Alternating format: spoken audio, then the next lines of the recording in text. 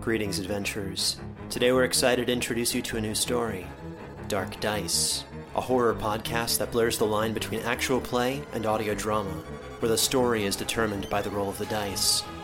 6 adventurers embark on a journey into the ruinous domain of the Nameless God. They will never be the same again. One of the players is not what they seem after a doppelganger, a creature that can assume the form and voice of whatever it kills, infiltrates the team. As the players are picked off and replaced one at a time, can they figure out who the monster is before it's too late? Can you? Here's a quick example of what our show sounds like. The shambler with the jar of liquid inside of him. Soren Arkwright let loose an arrow that cracked the glass, passing through the spine of the creature. The shambler still managed to maintain its forward momentum, but stumbled as it eagerly tried to bite and swipe at Soren, landing near his feet. As Jeff Goldblum has now joined our cast, Dark Dice is available however you listen to podcasts. My name is Aram, and my pronouns are he, him. I am the producer of the Dungeons & Dragons podcast, God's Fall. My name's Dylan. My pronouns are he, him, and I'm a physicist from Canada. Welcome to Kill Every Monster.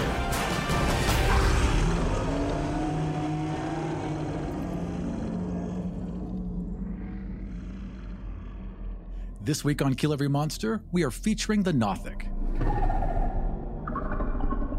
The Monster Manual describes Nothics as monstrous creatures with terrible talons and a single great eye. When driven to violence, it uses its horrific gaze to rot the flesh from its enemies' bones.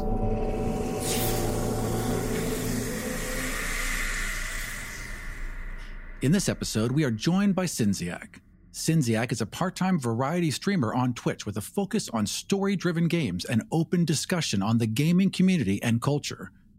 Outside of streaming, he's involved in tabletop gaming, being featured in multiple games as a player and also being a writer for Mnemonic RPG and Into the Motherlands. His pronouns are he, they. Welcome to the show, Sinziak. Oh, hi. It's good to be here. I'm really happy about this. We're going to do this up front, even ahead of the first question. This was one of the 2 creatures that I brought up to Aram when we were pitching this idea and trying to walk through it. Was just like, there are so many cool monsters that get no attention. Nothic is one of them where it's just fucking delicious, and I just want an excuse to talk about how cool they are. So thank you for showing up and picking this one. You know, something I'm absolutely here for it. The way that I got into Nothics or found out about them was surprisingly, for the one good thing that it's useful for, Facebook, which was someone talking about how someone solved an encounter with a Nothic by having a talk with them and asking them why they were the way they were and how they could help them. I'm just like, I think I want to know more about this creature now. Sin, what is a Nothic to you? It is a person who has seen too much and therefore knows too much. Don't know if it's just that their whole bodies and brains went, no, there's not that. Or maybe they signed a contract with Ursula and these are the consequences. Yeah, that's something that the Monster Manual is not clear on, because they claim it's like a curse from Vecna. If you delve too deep, if you go into secrets that Vecna does not want you to discover, you are cursed. Now, there's no clear idea what those are. So apparently it's like, there's a border out there. Good luck. You may hit it. I looked at this and went, in a world where other wizards and warlocks exist, how is there not an entire factory of Nothics? All magic is secrets. Like, what big secrets? What field? What questions? How the hell could you possibly avoid it? You've got 2 options. You've got it like ramps up and it's like a probabilistic thing, or maybe it happens in stages or whatever. Or there are things that you just trip over and now you're a Nothic. And it really sounds like they're very, very isolated things that Vecna has closed off and basically magically trapped, which is kind of cool if you're doing a game that's based entirely around Vecna. Vecna ain't a thing in base D&D. Was it necromancy that you tried to put your hand into? Is that what got you in trouble? How could it be if there are liches? I mean, how far past the border would you have to be? It's got to be something about, like, okay, if I were Vecna and I were going to guard something, it would be, there are the 2 things that Vecna is famous for, being a lich and being a god. It could be something about undermining either of those, a way to either seize godhood, which puts him at risk because you might take it from him, or you might find a way to like unseize it for him. But that's the problem. That's been researched all the time. There's whole books about how people have tried to usurp gods with magic. Without it being defined, it's vague, and then it doesn't fit anywhere in the canon. I think it's like basically just like, here's a building block for your own story. Go figure it out. The Nothic is here because the Nothic is here. And it's kind of like, this creature is cursed. Oh? Can you uncurse the creature? What happens if you uncurse the creature? It does suggest you can, and also that they don't remember who they were. So it's kind of like this, it's like if Golem had amnesia is kind of the vibe I get from the Nothic. I feel like they're on the long list of if you just made it a progression. If you make it, especially because their major thing is the eye, it begs you to say something about staring into the abyss and having the abyss stare back into you, and it slowly turns you. Making the Nothics be something that is like a progression, one, is way cooler as a story. Two, makes a lot more sense because now you don't have to inherently tie Vecna into every story involving a Nothic. And three, it creates the ability to do worse Nothics or less bad Nothics. It's sort of like you have the Yuan-Ti purebloods and the Malazans and whatever the other ones are. I don't remember off the top of my head. 4th edition of Dungeons and Dragons did break the Nothics out into 3 separate Nothics. And they were like the normal Nothic, and then they ramped up to really terrifying. And like, think one was like a direct hand of Vecna. It was very tied back into Vecna. But yeah, with the new one, it's just this creature with a big eye. Just a big, huge eye who kind of lurks. And like, they say they lurk in caves and shadows, which is fine, but they don't really explain why. Like, is there more magic there? Here's the thing. It doesn't even necessarily say that the Nothics are in caves. One of the things that it points out is that they're really interested in infiltrating libraries. Yeah. Finding places with secrets. If it's a really big library, there just could be like a library Nothic. Maybe it doesn't bother anyone. They just know it's there. One of my favorite things about Nothics is that it feels like the wizard that becomes a Nothic should almost always be evil. Like, you're delving into areas that you shouldn't. You're looking at stuff that is basically forbidden and corrupting knowledge. But the end state of a Nothic feels real neutral to me. Like, this is just a weird-looking nerd. I can sympathize with that. For me, a Nothic is designed for a redemption arc. So the idea that they all go in evil, or at least go in a little bit tainted, works well with that. The period that they're a Nothic is kind of like purgatory. And hopefully they can find a way out to be redeemed. And the way out is going to be the same way they got in, by finding knowledge no one else has. Either that or the NPC that just wanders the library and you just have a nerd around who just looks weird and sometimes tries to read your mind and makes everyone a little uncomfortable. But also can't talk to people, which is also weird, because kind of like what you get is you get undercommon as a language forever. Things that seek magical knowledge for its only language to be undercommon is, again, just a baffling choice. I get it if it was specifically tied to the curse. Like, I get it if Vecna was like, I don't want you to understand all these languages because you might find a book that tells you how to undo this process. That makes sense. But why undercommon? Just because they're evil? Abyssal was right there. Infernal, like, was right around the corner. Those are all inherently magical languages, right? So if you take away someone's ability to speak anything that magic might be written in, you force them to do the whole mind reader thing, and you create that desperation. You create a creature that would break into libraries not for books, but to hunt the people who would come for books so that you can pull the information directly out of their head, which creates a really, really cool monster. But to do that, you have to make it so they can no longer read the books.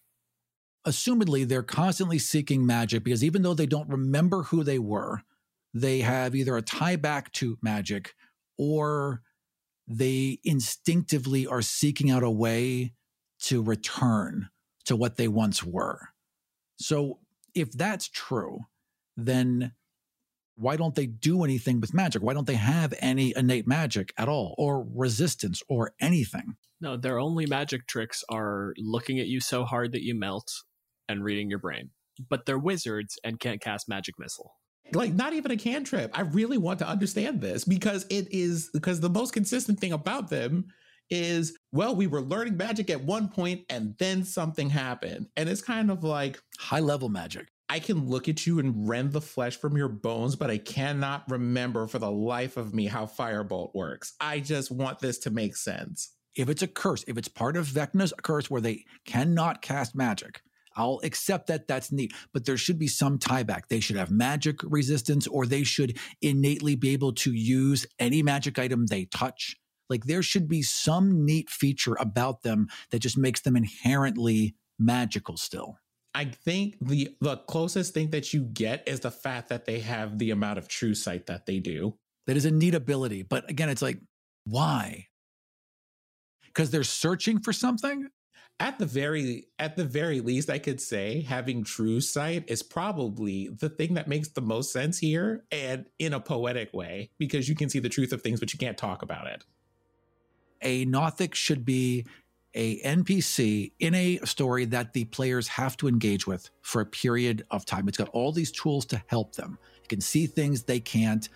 It can sense things they can't. It has weird insight it gets from them, and maybe never let it speak to the players, but it can play in their dreams.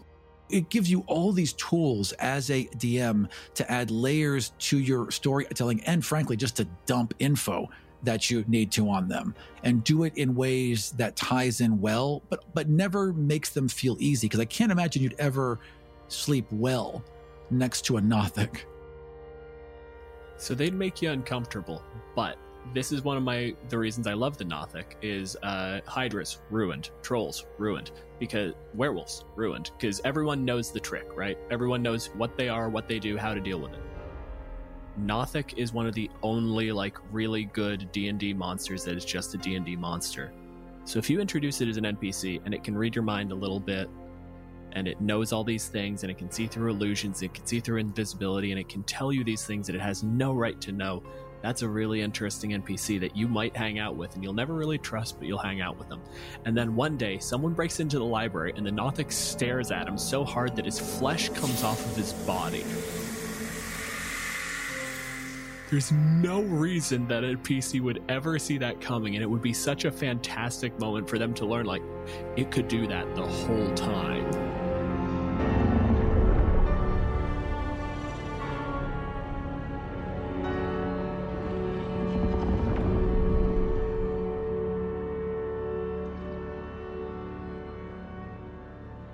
So we've talked a lot about these things and what they can do and how they get this way.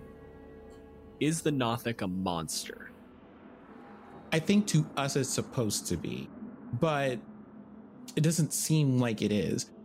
When I think about monsters, I think about they're these creatures that are usually beyond a reckoning or imagination, but they also just come from somewhere. They're born somewhere, they're created somewhere, they come out of the abyss, they come from another plane, they come out of the river Styx, they are born of people's nightmares or whatever. These Nothics are just they read the wrong book and an exceptionally powerful lich went, fuck you, dude. And I'm just does that make you a monster per se? No. In the same way that I don't necessarily think werewolves are monsters. The Nothics don't have any culture. They're not connected to each other. There's never any indication that they would ever work together or live together or have any kind of community, though. But it also doesn't make sense for them to live together, right? It doesn't give the implication either, although it probably should happen far more than it does, that this happens a lot. Single sentence explanation, they could have just put in and fixed it. The transformation is violent and rarely survived. You look at that thing and picture any player species from D&D and tell me that that's happening cleanly. Because if suddenly all of those little, I don't know what the little spiky boys on the back of your vertebrae are called. Spiky boys. Yeah, spiky term, boys. Yeah. Those spiky boys suddenly grow a full foot long and jut out of your back, and you're going to tell me that went fine. Your eyes merged into a single eye, and then even for two eyes squished together, turned into a huge eye and fully reshaped your skull. I'd have to think that would hurt. The level of power that a wizard would have to one, get to a secret that Vecna's really kind of worried about, and two, survive, that's an astronomical amount of power. And I can absolutely see that transformation and the sheer damage that does to you, dropping them back to sort of this challenge 2 monster. But also, why this? Why this creature with true sight that scurries around in caves and is drawn to magic and has a mind? Why this creature, Vecna? Because he's a mean boy. Well, he could have been meaner then, is what I'm saying. Like, why not make him a shoe? Why not have them be living fire, but they can feel themselves burning? There's a lot of levels you could go to here that aren't like goblin with a big eye. No, Torvek, don't put that on. Be careful. Be careful. That's one of the loafers of Vecna. A wizard truly cursed. Like, obviously, there's a lot of stuff that all of us would like to change with Nothics. That is, like, just broad stroke stuff. Like, they should have spell casting. There should be different tiers of, like, even if you want to do, like, right after you transform, if you're, like, a low-level Nothic and haven't really started searching for knowledge again, then, yeah, sure, it turns you into a weird, terrifying goblin with a doom eye. But, like, eventually, you're going to become a weird, terrifying goblin with a doom eye who's a wizard again. That's going to get more powerful and bigger and scarier. But also, look at the build of that creature and tell me that it doesn't have pounce as an ability. If it's got a 10-foot run up. It has a strength of 14 and a dex of 16. That thing can jump anywhere it wants to. Right? Steal the ability from the tiger, give it to the Nothic. I want to see this thing charge across a room, jump onto someone, and tear their ribcage open.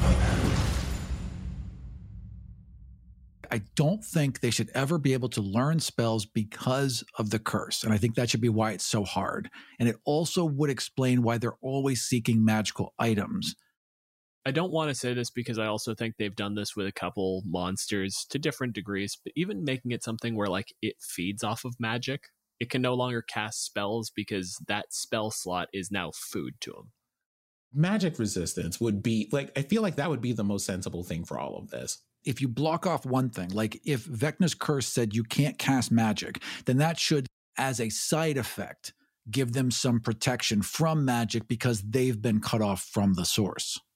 Even if it's something as simple as, like, when it's targeted with a spell, if it succeeds the saving throw, it takes no damage and instead it heals like a d6 per level spell. It just hits it, and instead of, like, fireball going off, there's, like, this big puff of red energy that feels like it should be fire that just immediately just shrinks back down and just absorbs into it. That plays especially well with the fact that one of the biggest things that they say about this creature is that it knows things, like, for the most part, is forbidden or things that people couldn't possibly know. You throw a fireball at me, and my response is to just eat the energy of the fireball and you watch it dissipate in midair. The next thing that you should be doing is leaving. The Arc Nothic, we're going to keep giving it abilities. This thing has legendary actions. How could it not? It has a lair. That's just true. One of the legendary actions, it takes all of the legendary actions for a turn, but it's just counterspell. The worst high-level enemy to fight, it will just walk in and just tell your casters no as a reaction. Not necessarily that his lair is a library, but his lair is probably covered in, like, stolen books or artifacts.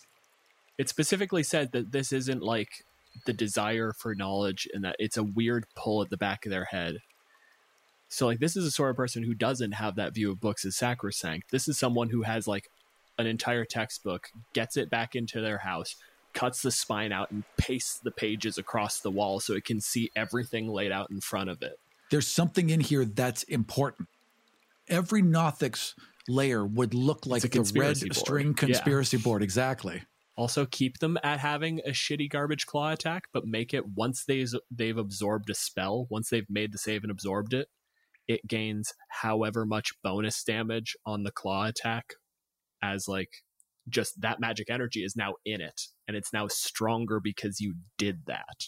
Oh, kind of like absorb elements, except that it's just magic slots. That's cool.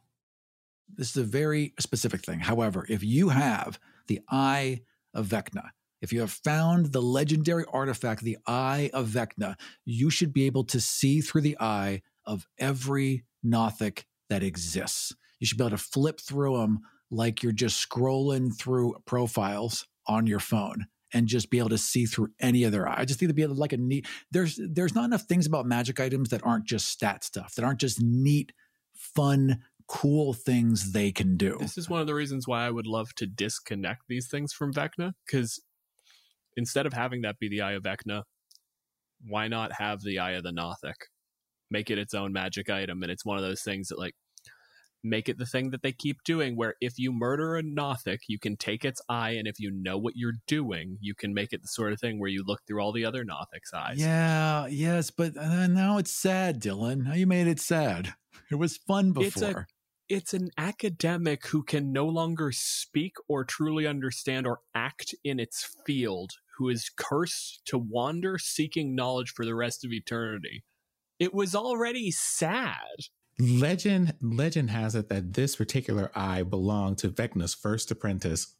Still, it's sad. You made it sad. I don't mean, yes, I understand there's like you murder a unicorn, you get their horn, it's magical. You grab a pixie, you shake it like a salt shaker, you get mad. I get that, but I don't like the idea of harvesting things from, sentient creatures. It does not sit well with me. This is where we're kind of like, we're on the same territory there. But I'm also saying, like, that's the route path to making the magic item. The PCs would find one that someone else has already made. I guess. Well, it should at least be evil, and you should feel, or at least feel bad. Like every time you use it, you should be like, well, I don't feel good. Oh, yeah. But the other thing is, like, you make it so that you can't scroll through them. You see through them all, and you can focus and maybe start to see through them. But you're looking through the eyes of a bunch of madmen staring at 1,000 textbooks in 1,000 different languages in 1,000 places. So it becomes a save versus psychic. If you make the save, then you use it as like one of the most terrifying scrying artifacts in the world. I'm back on board. And or for the sake of not making Aram sad, we can just go, all of them are sentient. Like these artifacts are sentient. It's like little angry eyeballs. I'm happy again. Well done, Sid. You knew exactly what I needed. We can make it real gross. Look at the size of that eyeball. It's got to be like, it intersects with the brain. Ew, stop. Like, there's not I'm enough sad room in again. the skull. It's a little glass perfect thing. It doesn't feel weird at all to hold. It turns into a perfect glass eye that talks to you. Disgusting and slimy, and it's aware that it's a magic item now. It might resent it, but it also might not, because now it's connected to all those other eyes, so it might be the happiest Nothic. I would like the idea of a really happy eyeball. I can see you.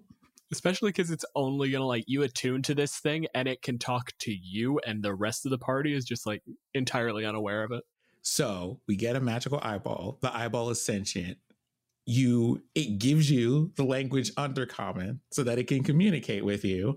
And then it just goes, this is so nice. I really wanted to go outside, but apparently I terrify people. So I just stay in here. Have a whole special bag. This is the best day ever. I also don't have legs, which made going outside real hard, but...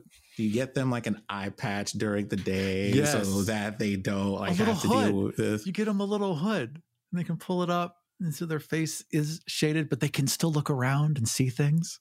It's got to be in a jar, right? Because, like, eyes need tears, right? It's got to be kept damp. If it's got to be wet, yes, it'll be in a jar. But I do like the idea that it just turns into like a marble that you can just like hold. I know you do. And like kind of David Bowie, you know what I mean? I'm looking at a picture of a Nothic right here, and I feel like gross is mandatory. Like, I'm just sitting here now imagining either A, it's in a jar, or B, you just have a wizard who just is casting shape water all day to keep this thing moisturized. Why are you always wet? Mind your business. I also just like the idea, like, this is one of those things that I fully acknowledge is only funny to me. I like the idea of this being disgusting and awful to look at, and you have to take care of it. You have to, like, keep it in a jar. You have to keep it wet. It takes all of this effort, and it's just called the Eye Buddy. It's just a little friend. But you're scrolling through the magic items, and you're like, oh, the Eye Buddy, what is this? An eye and mind torn from the body of a Nothic before it's dead. Like, wait, what? Oh, that can't be my buddy.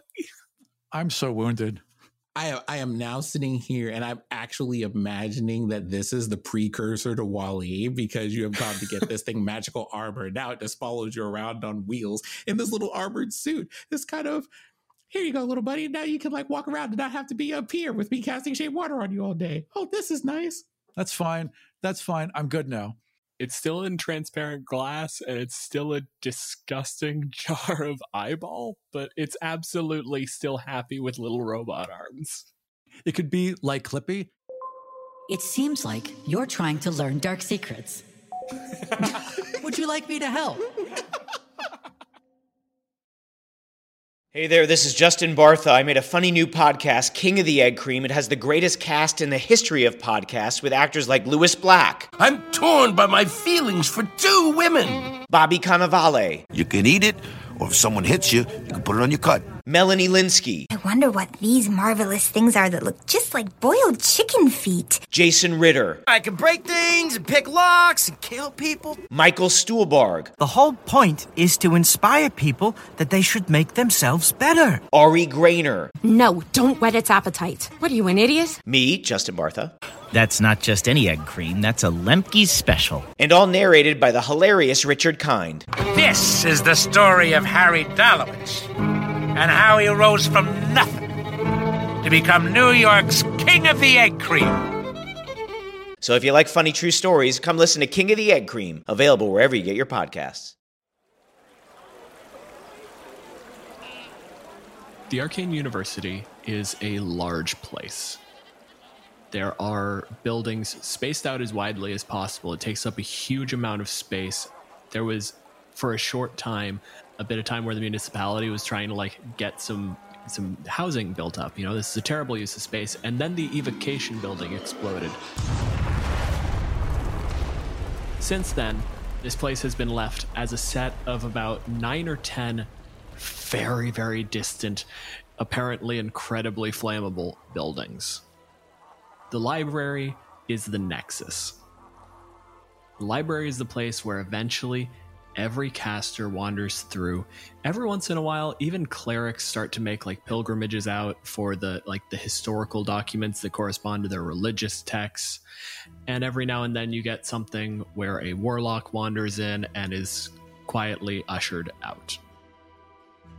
You never know who sent them, you never know what they want to know, but you can never trust it. What are you here for? My character is a tall, lanky panther gentleman by the name Risen Softly Each Morn.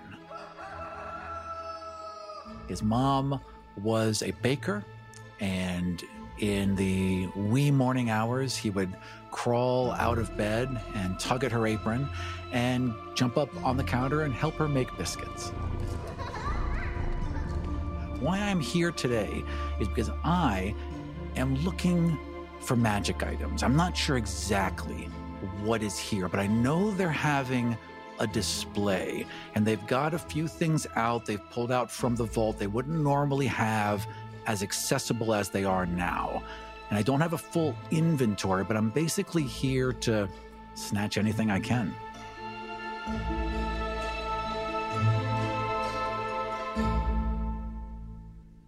Then tell me, how do you get into the library? Definitely from the roof. There's got to be a skylight or something. Absolutely. I've got my little panther claws so I can make that perfect circle with the suction cup and pop it out. Just doing the full Catwoman shtick. Yeah.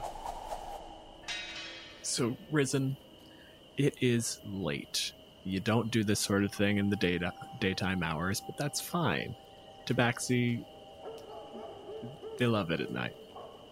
You're in your element. And it's not hard for you to get up to the top of the building. There's a big glass dome on top, because of course there is. The only real flaw to this plan is the fact that the entire building is built around getting that natural light in. There are 3 or 4 balconies just tiered down with that circle all the way down to the ground floor cut out around it so that everything is getting that natural light. So you're about 50 feet in the air, just sort of dangling down from this hole in the ceiling. And you can see beneath you a handful of glass cases, thousands of books, just tens of thousands of books, more than you could possibly imagine, especially recognizing that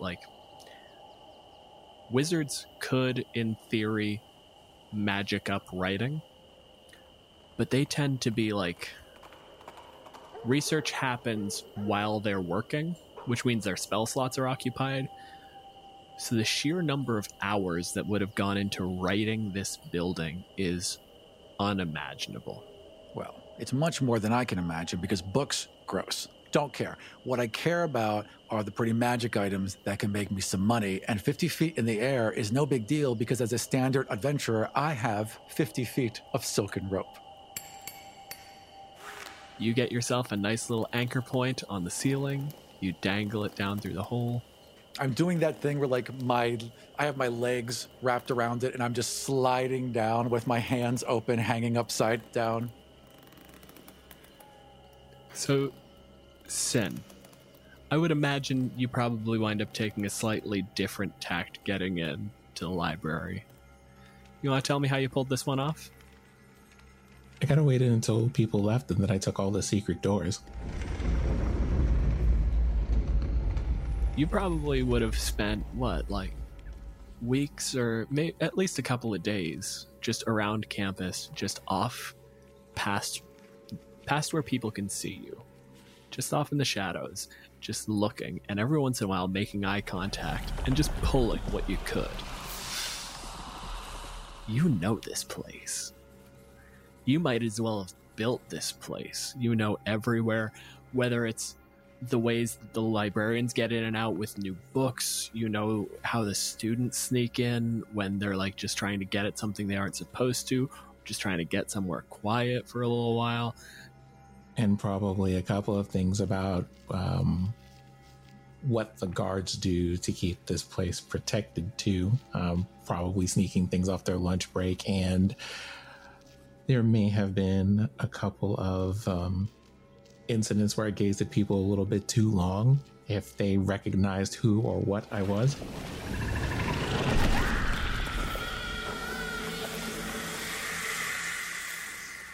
Where in this sort of 4-story structure do you come out? On the 3rd floor.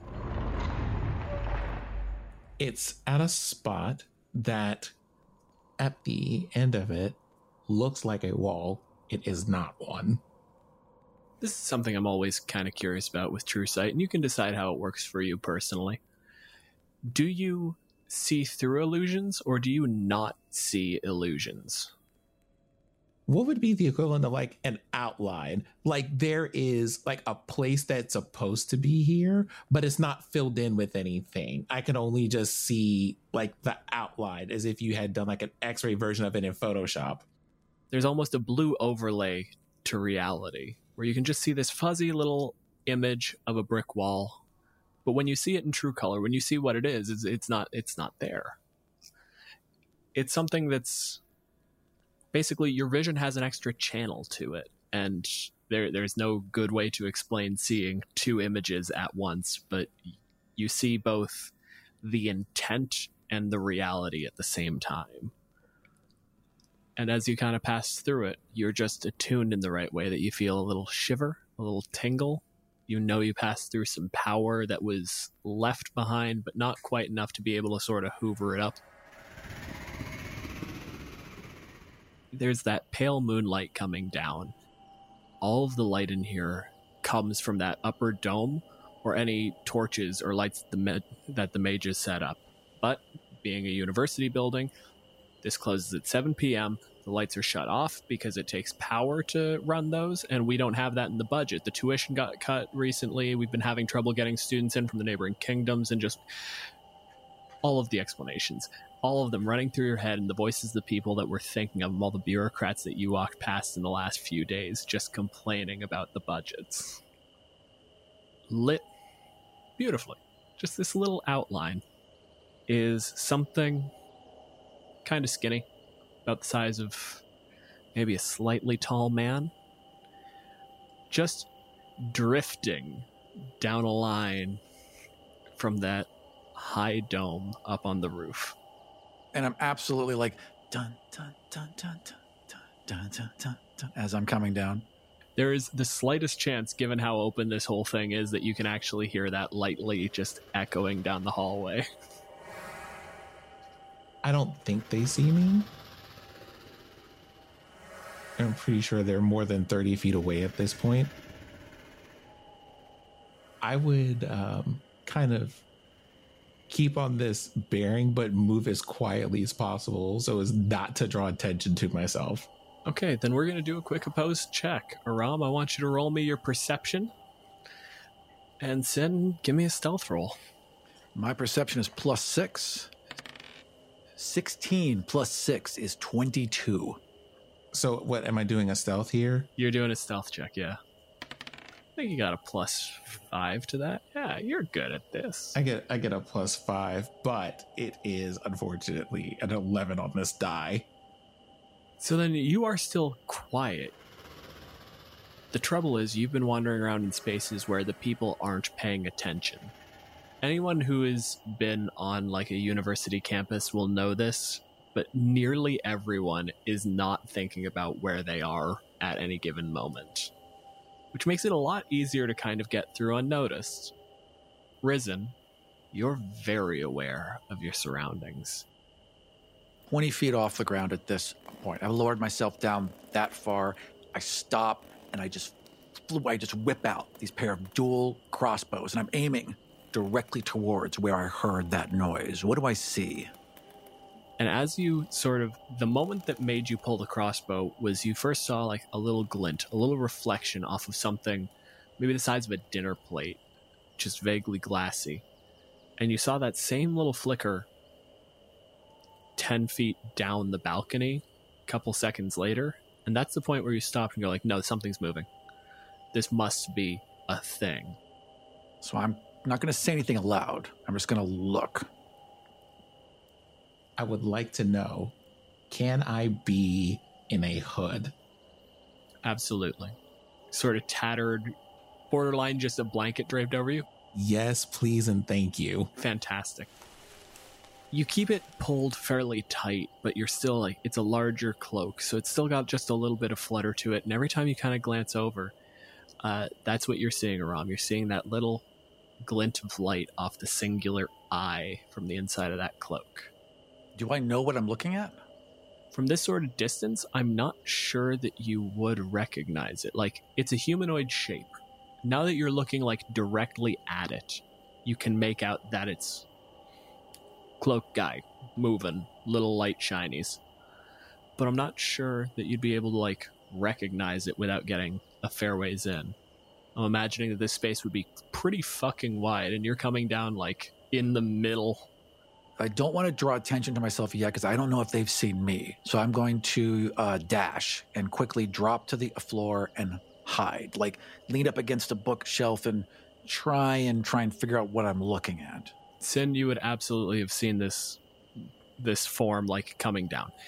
I am imagining from your raw description, Aram, please correct me if I'm wrong, very ostentatious, probably came down like from the top of the dome, just dead center into the room. Yeah, because that's where the best lighting was. So, and it glinted off my, this kind of deep, almost purple black fur I have all around me. And I'm very, very thin, even for a tabaxi. I'm just this lithe, furry little panther boy. That description broke down by the end of it. I love it. It was great. Sin, you have eye on this guy. And suddenly he goes from just kind of relatively quickly, but still like measured descent into almost just a dive. You see him almost fall and catch himself just above the ground, just enough to like lose momentum and then hit the ground and dash off. We're going to reverse things. Aram, I want you to give me a stealth check, and Sin, you've got advantage on your perception here. 3 plus 6 is 9. I think you're going to be able to beat this one. Something I might not. It's a perception check, right? Yep. Yeah. 10. Risen hits the ground and is just immediately diving, just sliding kind of under a table and immediately out from under the table up behind a case. You can see that this room is maybe a third total actual artifacts. And then the wizards, as they tend to, put out, depending on whose mind you read, decoys or facsimiles, or just, sometimes they'll tell you that it's a representation. It's there so that like we don't have to put the actual thing out there, but people will come in and take a look and like, this is a perfect recreation. The only way it could be this perfect is if we actually had the object. This is just a projection of that image. It's a decoy. And so you have this sort of cat-like form. You would recognize a tabaxi diving and hiding up against this case that from where you stand has absolutely nothing in it to hide behind. You can see these pair of hand crossbows with these pearl grips and these silver edgings all along it that catch light left and right, like they're not stealthy at all. You know this book. This is like... God, what's the opposite of the Book of Vile Darkness, Aram? Give me that one. Book of Exalted Deeds. In that same sort of blue, almost wire mesh vision, you can see that like gilt cover, the pages with this illuminated script with this like vague blue tint to the page.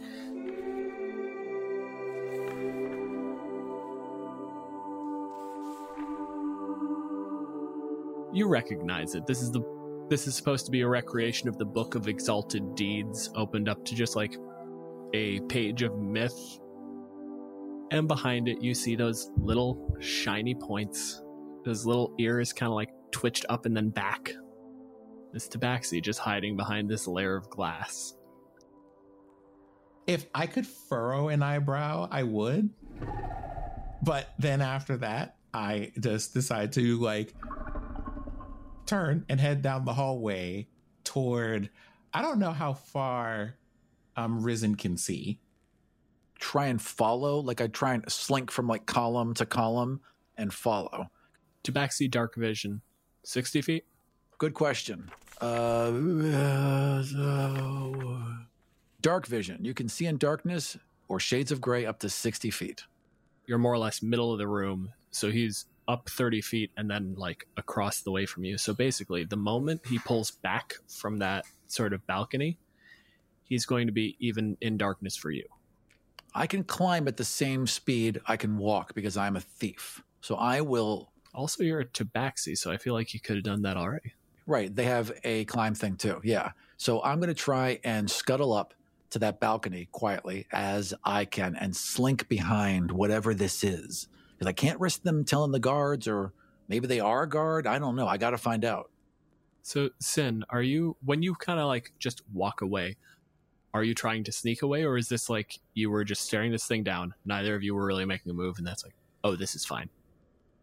You haven't tried to talk to me. You're not trying to hurt me. And as a player knows, you're not in range of any of the abilities I have. So just keep walking down the hall, right? Relatively quiet, but it's one of those things of being like, I don't think there's anything around me that would be big enough to hide behind to avoid being followed by this person.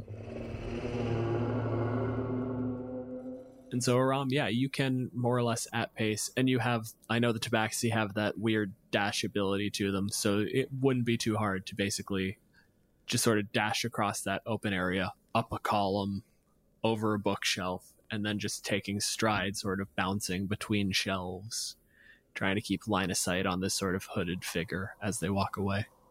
I'll just keep following until they do something or stop somewhere. I'll just keep following them. You are well aware that you are being followed. I walk down the hallway and I'm assuming that there's nothing impeding me, so I'm going to walk into the wall. Risen, you watch this thing pass through a brick wall. I walk up to the wall and I'm looking at it, and I reach into my bag and I pull out my glasses of minute seeing, and I'm carefully looking at the wall to see what the trick was. Okay, so what do the glasses of minute see? Are these magnifying glasses? What they do is they basically give you advantage on perception rolls within like a foot. You have to be a foot away. Okay. Yeah, then give me your perception roll. First one is an 18 plus 6 is 24, and the second one is a 6 plus 6 is 12. The texture repeats. It's almost like there's a 1-inch square of brick texture that's just tessellated across the entire wall. and then like it breaks where there's grout, and you can see like the moment the grout starts up again, it just tessellates again. I just push. You push and you immediately stumble like 2 steps forward. Sin, you've had probably enough time to basically get around a corner, so you get through that wall and there's nothing here. What am I looking at? What kind of room am I looking at? You're looking at a hallway. Honestly, looking at this is a delivery path. You can see just kind of like their wheeled like tread marks. Now that you're thinking about it, like there must have been ramps somewhere, because the books are getting put back on carts, and like there were staircases everywhere. You can't do carts on staircases. Well, it turns out they just didn't want the students getting on the ramps. I would walk down this hallway, testing doors as I passed them, and if one's unlocked, I'll assume that's where the Nothic went. Which leads to the question, where was the Nothic going? I guess, what's in this hallway? Everything or nothing? So what I had arbitrarily decided 30 seconds ago was basically this is part of the whole network for the book return. So this is almost like a nice sloping spiral that goes up around the entire outside of the library. Mostly around the 3rd floor, it's mostly histories. So there's a bit of stuff there. Around the 5th floor, you get into like actual spell work. There's some useful theory texts, but usually nothing too in depth. There is always going to be a restricted section. There's always going to be a bunch of books that you have to, like, they keep under lock and key. Those are on the 6th floor. This is a 5-story building. Okay. So basically, I'm trying to not get the attention of people who are guarding the inside of the building. And I'm also trying not to keep the attention of this person of interest I've acquired. With all this attention that I'm focusing on them, and with their awareness of me, how does it work with the Nothic? Do they hear my thoughts? Is there an occasional just awareness of my intention? It is a targeted effect and an action according to the stat block.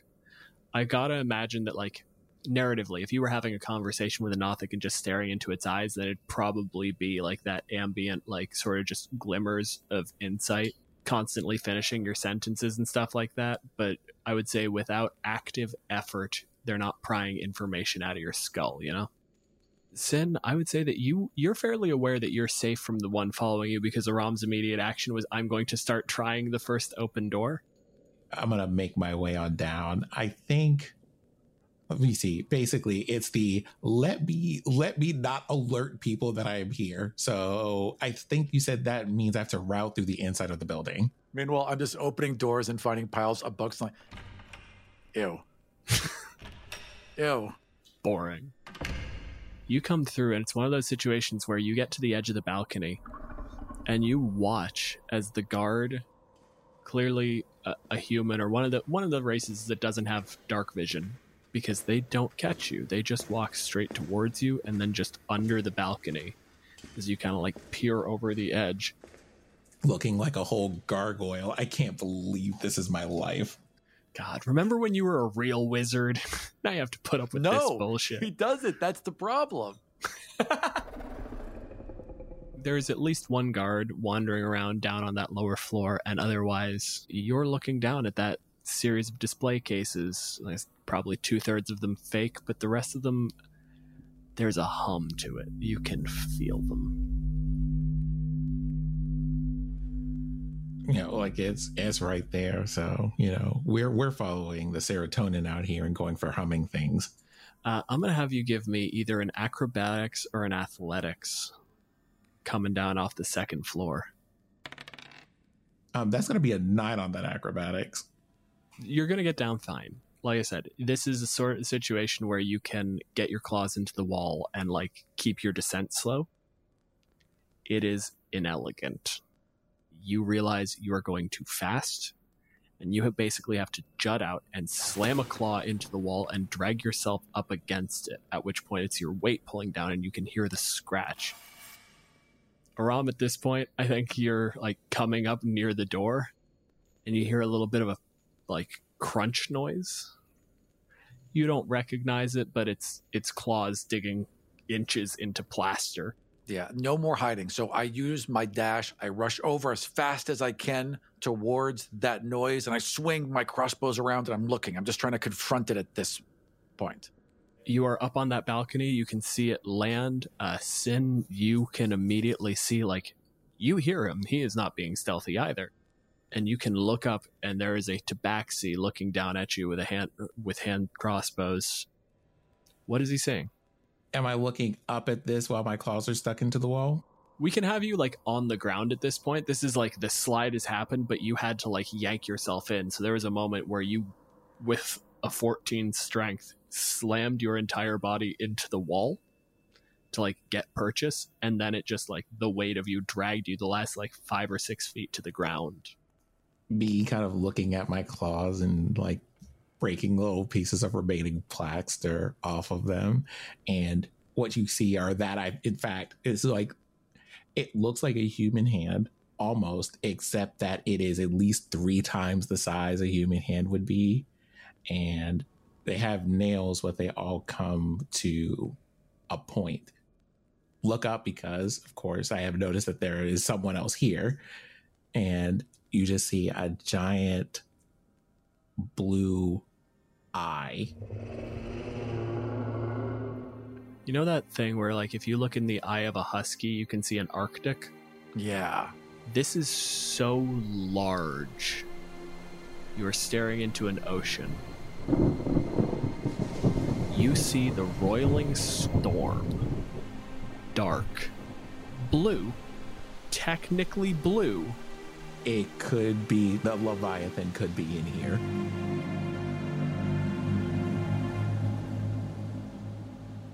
So he's about 20 feet up there. Sin, anything you want to do?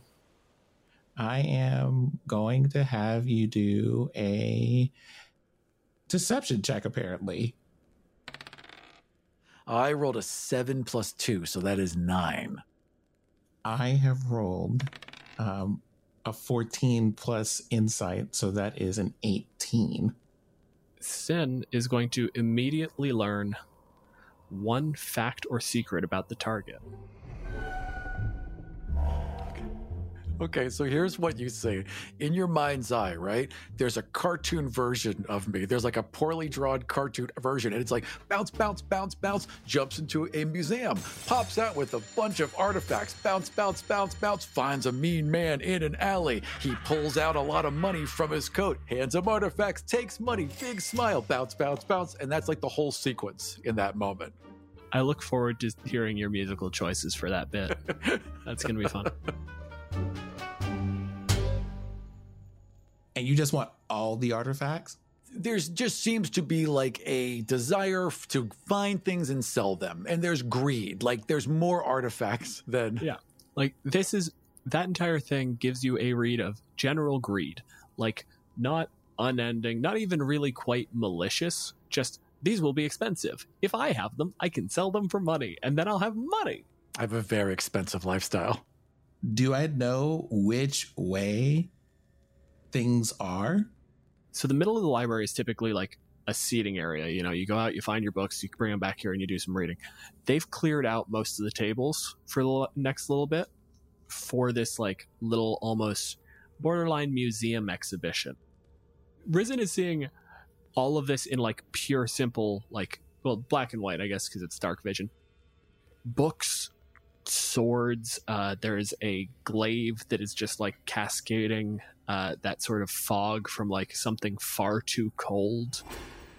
There are scrolls, scroll cases, that same sort of gold filigreed, like almost ivory looking wand that's just postured and rotating. Hovered in midair with its own internal glow. Quick question. As a rogue archaeologist, is there any chance I have ever heard of a Nothic? Give me an Arcana check. That's going to be a 16 plus 1? You would recognize a Nothic. I would say that you absolutely know Nothics as the thing that happens when a wizard goes wrong. It's just the detail work of it, like how one becomes a Nothic. It's just like, that's a wizard, what broke? But I would know that they're drawn towards powerful magic items, right? Yeah. I would point my weapons away so they're not direct. So like I lower them, like they're still in my hands. I'm not taking my eyes off you, but I'm not threatening you directly. I turn to leave and walk into this room where the humming is coming from. But when I do, you'll also notice that there's a gesture, like almost like you're going to do this anyway, so you might as well come along.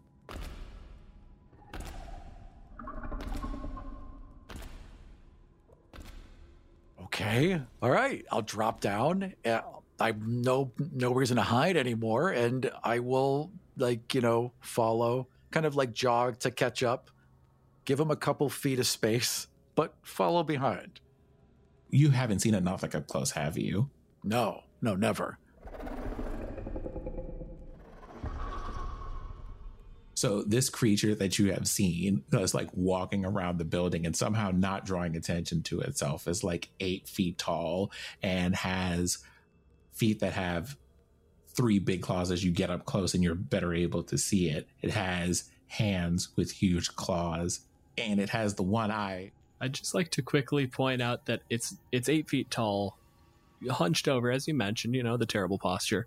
So you're looking at it like it's probably looking you dead in the eye when it turns to face you, but it's still like 2 feet taller than you because of the back spikes. There are like ridges of spines all along where my back is. And you're just like, oh, that must have been that glint that I caught earlier when I was coming through the sky from the skylight. My hackles are fully raised, like all the fur is up on the back of my neck right now. I am sensing lots of danger. And I would just kind of look at you and nod. Hello? Nothic? Do Nothics know that they're Nothics? That's a good question. You must have been powerful enough to be approaching secrets that were, if not a threat, then a major concern to a deity. But you remember none of them. You don't remember the secrets, you don't necessarily remember what you were, but you must have had enough to notice the lack. If you don't know that you're a Nothic, you know that something is wrong and you are not what you were.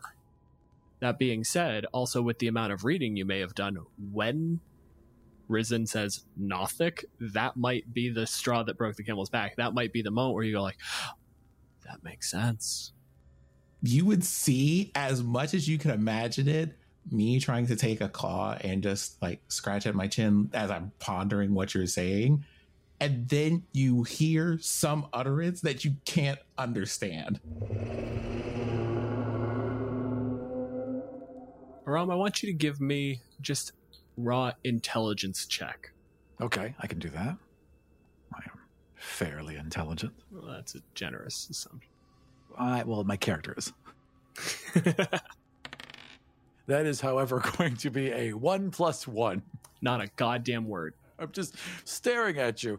And I switched to words in Draconic because I'm hoping that maybe you understand those because they're magical words kind of. And we're just almost just like shouting random things at each other. And then I just kind of throw my hands up and I'm kind of wondering oh, and I pull out some paper and I start drawing. I draw the wand and I put a big circle around it and I'm like, thumbs up. Are you asking me if I'm a wizard?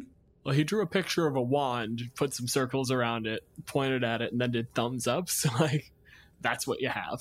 Charades are hard when you're a cat. I don't know why you would make that assumption about Tabaxi, that they're bad at charades, but I'm going to go with it. Just because I appreciate this so much, we're going to have you roll, or, if you want, another deception check. Yeah, 100%. I could do that. I'll roll another deception. Although, you know what? Would I feel this? Would I feel you kind of trying to reach into my mind? Yeah, you recognize that, it's reaching I'd let him. Okay, cool. Tense up because it's a very weird feeling, but I'd focus and I'd let you in and try and show you what I'm thinking. I heard your roll, Sin. What'd you get? A 14. Can I tell you what the next cartoon image is? Please tell me what the next cartoon image is. Okay, so here's what you see. You see a little cartoon version of me walk into the library, and I'm scared and I'm alone. And then all of a sudden, you're there, and I'm happy and you're happy, and we just start helping each other. You lift me up so I can grab things. You get rid of magic so I can pull wands out of cases. And we just amass 2 very equal piles of magic items, and we give each other a big hug, and we walk together right out of the library. I take this one claw that I have, and I try to, as gingerly as possible, take the piece of paper from you, and I write, okay, but I can only write in undercommon, and I give you the paper back. You gave me a thumbs up earlier, so I just give you the paper back, and then I do as like a rough gesture of a thumbs up. Okay, in my character's mind, we've got a deal. That's what I would assume that was. I'd like you both to make a perception check. I rolled 4 twice, so today is not that day. I got a total of 17. I have a passive perception of 12. Can I use this passive perception, please? I'm going to say that the passive perception is basically enough to like recognize that something's happening. Aram, you absolutely rolled high enough that like you hear and kind of like get down, tap the Nothic real quick, gesture. A crossbow's out, telling him to get down. And you see a human man walk out of the book stacks looking around real fucking confused. And then he pulls out from his side just like this little couple inch diameter sphere. He holds it up to his mouth, and then it starts to glow, and he tosses it up. Oh, shit. At his side, especially now that it's lit, you can see that he's carrying a mace. We could let this slide if it were midterms. I know you don't need to be here. Whatever you have going on, we can act like it didn't happen if you just want to leave. In the dim light, particularly because you would be aware of this is the sort of thing you have to consider, Risen, you can see that right at the edge, there's this globe floating right alongside his head, and near the edge, just where it's barely lit, is your rope. A major fucking glaring indicator that this is probably not a kid in here after hours. Right. Okay.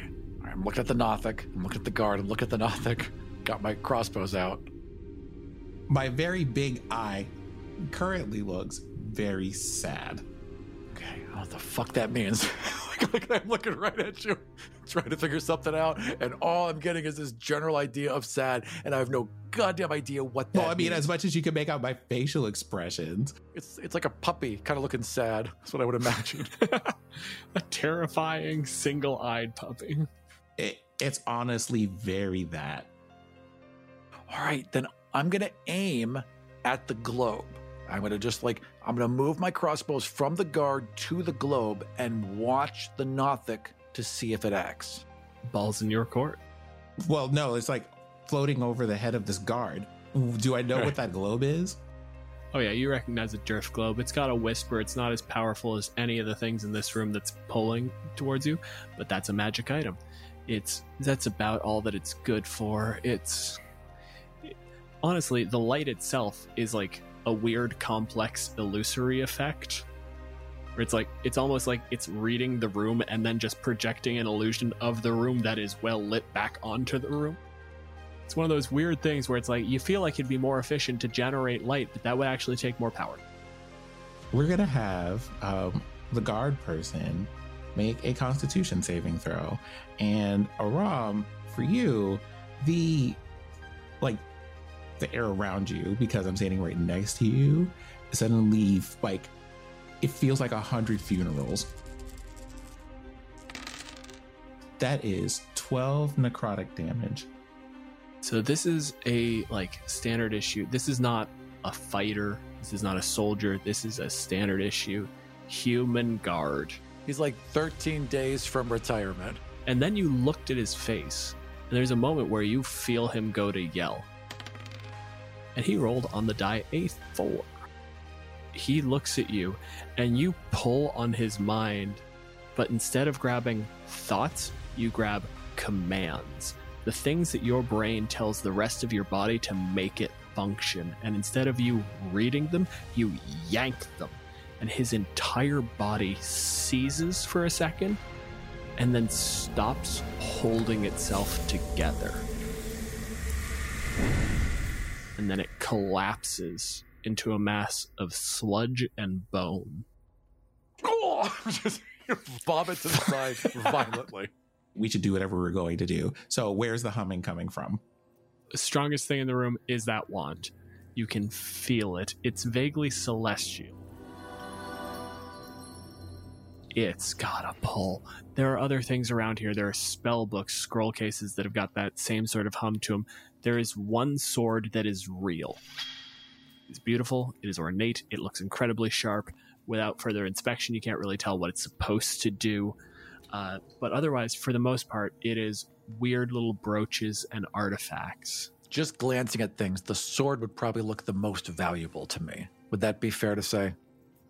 I mean, if nothing else, you know that like something like a wand you have to sell to someone who either is collecting them or knows how to use them. Wands are trouble. They're always trouble. Swords, you can offload swords. I can sell a sword to any idiot. Yeah. I am going to go for the wand. I'm going to go for the sword.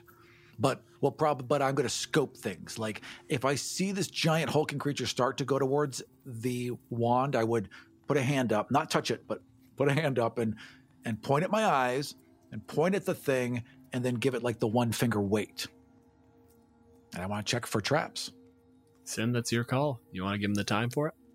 I look at him with the finger and then, pause for a moment. Because I think I understand at least that much of human hand gestures. Aram, check for traps. All right. With my minute seeing glasses, I get a 19 plus 6 is 25. You can see this thing, the way it is set up, the way that it's rotating, it's tied into things. You can't see the magic, but you can see the motion. And one of the things that you've learned in doing these heists is like a simple rotation is actually really, really easy to get stabilized, but it's got a weird little wobble to it. Like it's an inconsistent angle that the wand is sitting at. Right. Almost as if magic is tugging on it. And you know this. This is a thing you've dealt with.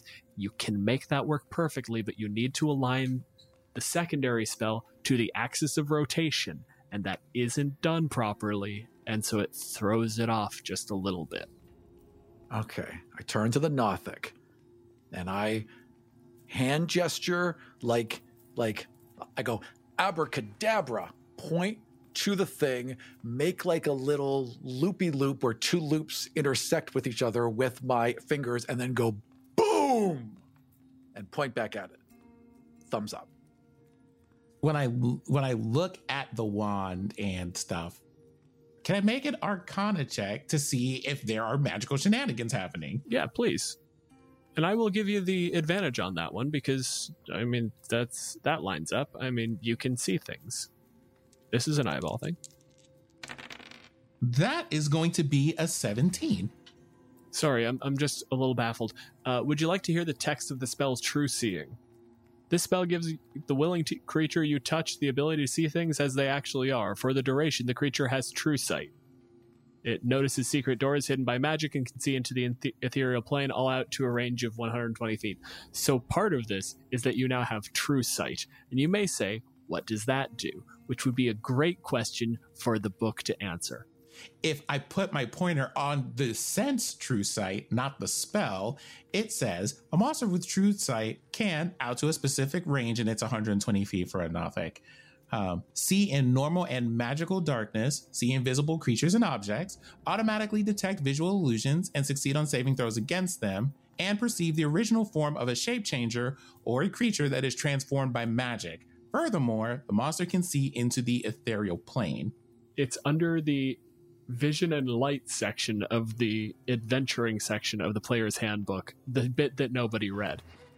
I think there's enough ground there to justify like having advantage on the check, but like I said, it's not functioning as a detect magic proxy, right? Right. It's one of those things of me being like, I'm in a room, like it's true sight. I'm in a magical library. So I think the thing that would probably make more sense here would be, is the thing that I'm looking at real? Which is what I wanted to check for. But apparently there's something else that's going on. And so at the very least, it's are there magical shenanigans happening? Have these wizards done a thing? The Arcana check was a 17. Then yeah, you get basically the same information Aram had, where you can see that like the way this thing is moving is incorrect. And as you kind of look closer, you can see like, no, it is what it looks like. But also that same sort of thing, just like almost like a muscle memory thing. Like the voice in the back of your head just tells you like, oh, no, that rotation is wrong. Okay. That spell is either very poorly cast, highly unlikely, Mage College, or there is a secondary effect interfering with it. Do I see a way through this to get the wand without setting things off? So here's what I can give you. Okay. You are relatively confident that it will not be a destructive effect because this is in the middle of the library surrounded by other artifacts. To actually disable this would require some level of spell casting in and of yourself, which regrettably is a thing that you are no longer capable of. It's that thing that's like at the edge of... Right at the edge of my brain, but I can't get to it. Exactly. That thing you keep reaching for, but it's always just a couple inches too far. I can try and disable whatever trap is here, I think, in my mind. Like once I see that there's a standoff, I start like, I'm going to picture myself disabling a trap. Picture myself disabling a trap. If you guys make eye contact, you can elect to fail any saves. So like, yeah, you can get that across. Okay. All right. Thumbs up. Fingers crossed. Let's try this out. I try crossing my fingers and fail miserably. Right. It's hard to cross 2 of 3 fingers. Yeah. Especially because like the nails, the claws almost have like an arc back to them, like a talon. So like when you're trying to loop them over each other, the tips are like scraping against other claws. It just creates a very uncomfortable grinding noise. Oh yeah. Good job, buddy. Yeah. Man, like I would just turn and like you can see on my face like, what the fuck am I doing as I go over to disable this trap? But I'm too far in. You're gonna make a check with your thieves' tools. You're trying to disable a magical trap, so the only thing you can really do is try to pull like legitimately some Indiana Jones shit. You have to find something of equal weight and size. Yeah. You can't directly interact with the magic, so you have to trick the magic into thinking it's doing its job. Okay, what is in this room that is roughly the size, shape, weight of this wand? There are a couple of like kind of ornate like scroll cases for smaller like spell scrolls that might work. There's a couple like heftier looking like bone quills. Yeah, definitely something that wouldn't have touched magic. So the bone quill sounds about right. Let's grab one of those. Yeah. You can make a check with your thieves tool proficiency if you got it. I do. +6. 13 plus 6 is 19. You managed to make that substitution. And then just like very, very quickly, just like move it out and my tail just twitches back and forth and I tense up. It's an obnoxious move to make because in addition to like that whole fucking Indiana Jones swap moment, it's rotating as you have to do this. Right, so I'm walking around it. You got one hand where you're trying to like rotate the thing at the right angle and the other hand kind of coming up and just... And there's a beat, another beat, and the quill keeps spinning. All right, what do I got? You're holding an ivory wand. It is carved of bone of some sort. It has gold filigree. There's some writing on it in Draconic. Which I can read. Oh, fantastic. Yeah. What does it say? Read something to the effect of, the soul of flame burns bright. The memory will be held.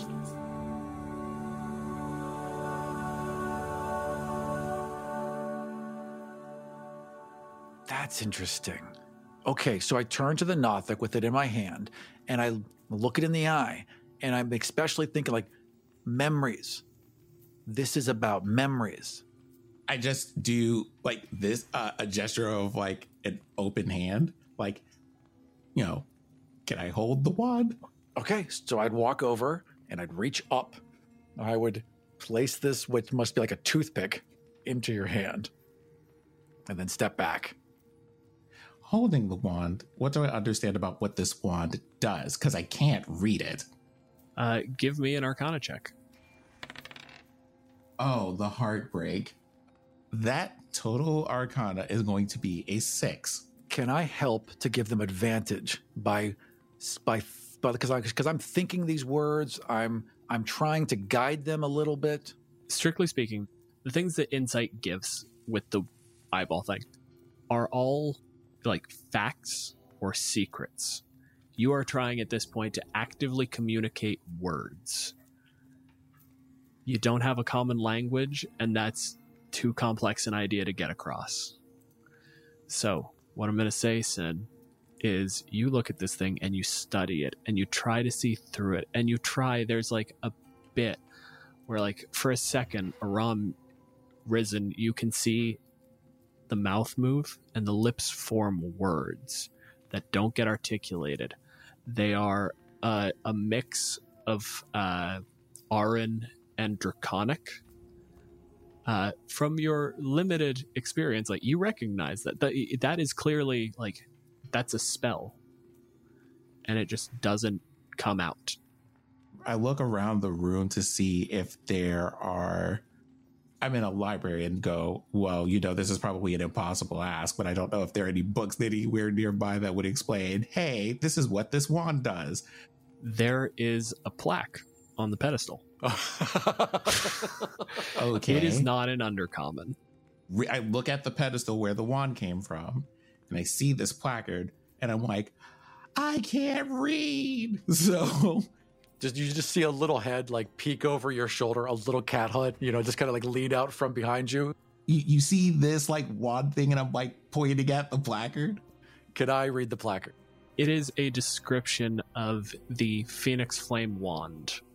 It's carved from the bone of one of the largest phoenix ever discovered.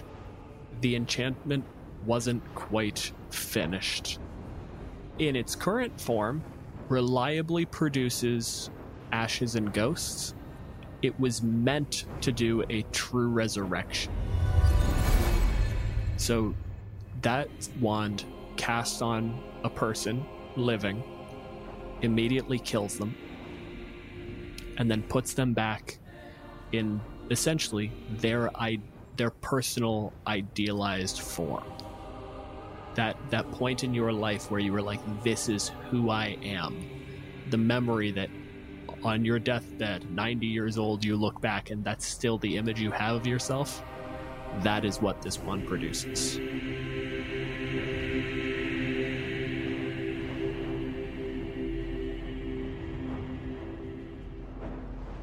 Am I watching them just kind of like staring wide-eyed at the pedestal? Mm-hmm.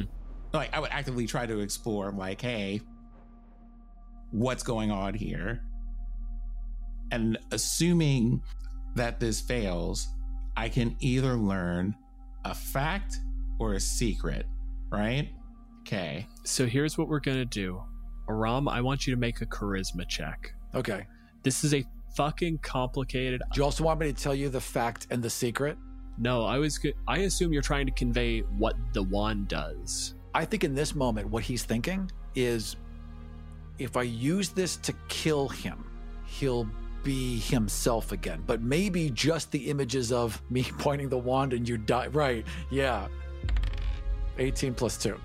I think the information that's going to come out is two things. You get one last little cartoon.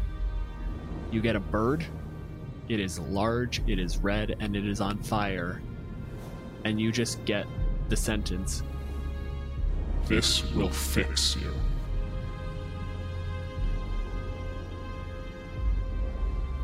Now, whether you view yourself as broken is an entirely separate question. Like, what fix you means, entirely in your ballpark.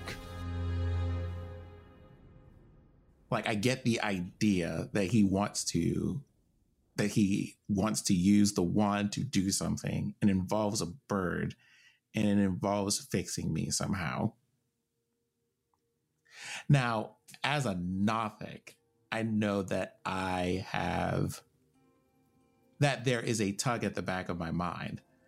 I also am very aware of things like, not even moments ago, me being able to see things, but then not being able to interact with them because I can't use magic. My guy the whole time is like, pew pew. Yeah? Pew pew. Now, the last bit, as he's like making that gesture, the last bit of information I'm going to give you before I'm going to ask you to make a decision, and we're essentially just going to leave this one on sort of a cliffhanger. You get that image in your head. He like points and goes, pew pew. And you see that cartoon of the happy Tabaxi holding the wand, smiling, thumbs up, points at you. You, the happy cartoon Nothic. Big googly eye, specifically a googly eye. It's not drawn.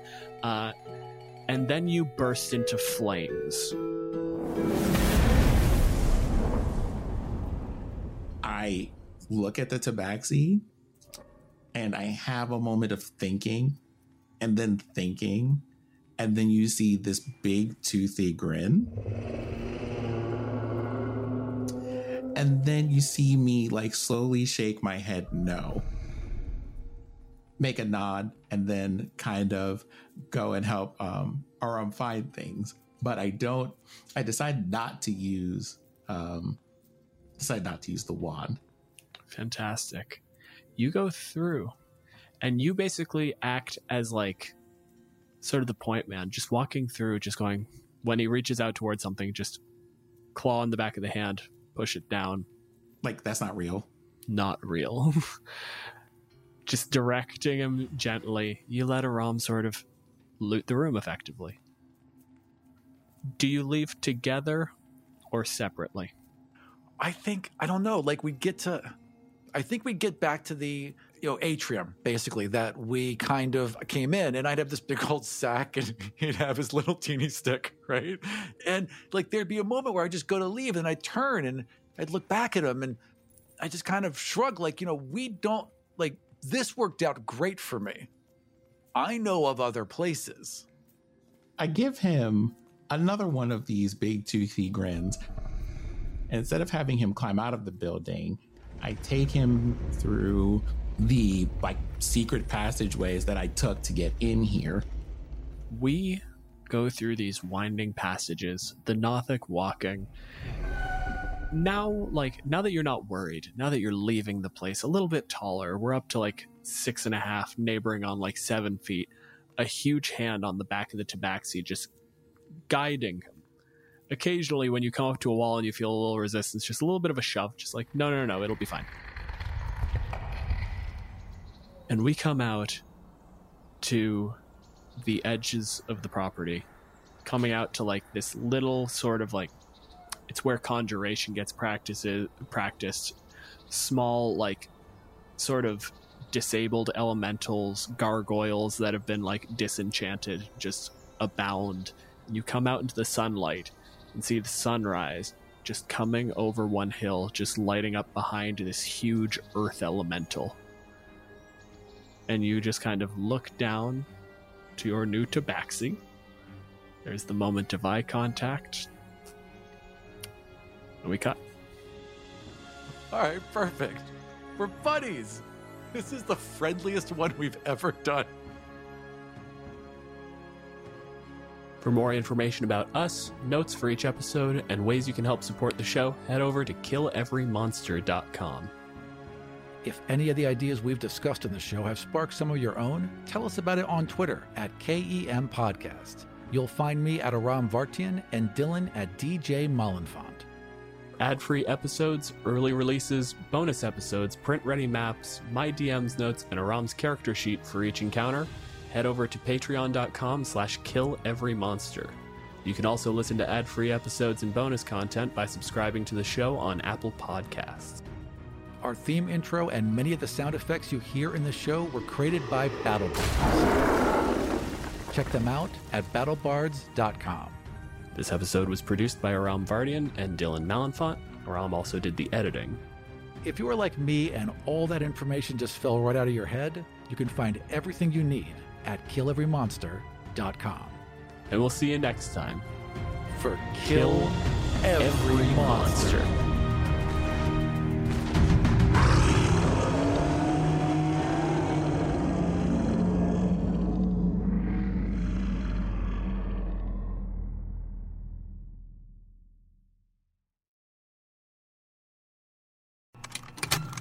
Contained herein are the heresies of Radolf Burntwine, erstwhile monk turned traveling medical investigator. Join me as I uncover the blasphemous truth of a plague-ridden world, that ours is not a loving God, and we are not its favored children. The heresies of Radolf Burntwine, coming January 2nd, wherever podcasts are available.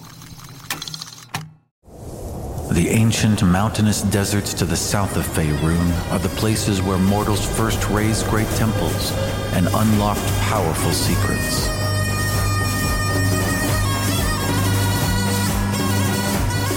A kingdom once fractured by infighting has been united under the iron claw of the red dragon Chazar. The Great Lizard's quest for immortality has become an all-consuming obsession. His need for worshippers has set him on a path against the old gods of these lands, and they will not go quietly. An unlikely cabal of deities has banded together to undermine Chazar and ensure that their temples remain protected and active. They've traced tendrils of fate to preferred timelines, then selected 5 mortals who had the best chance of bringing those futures to fruition. You will take on the role of one of these chosen in Death to the Dragon King.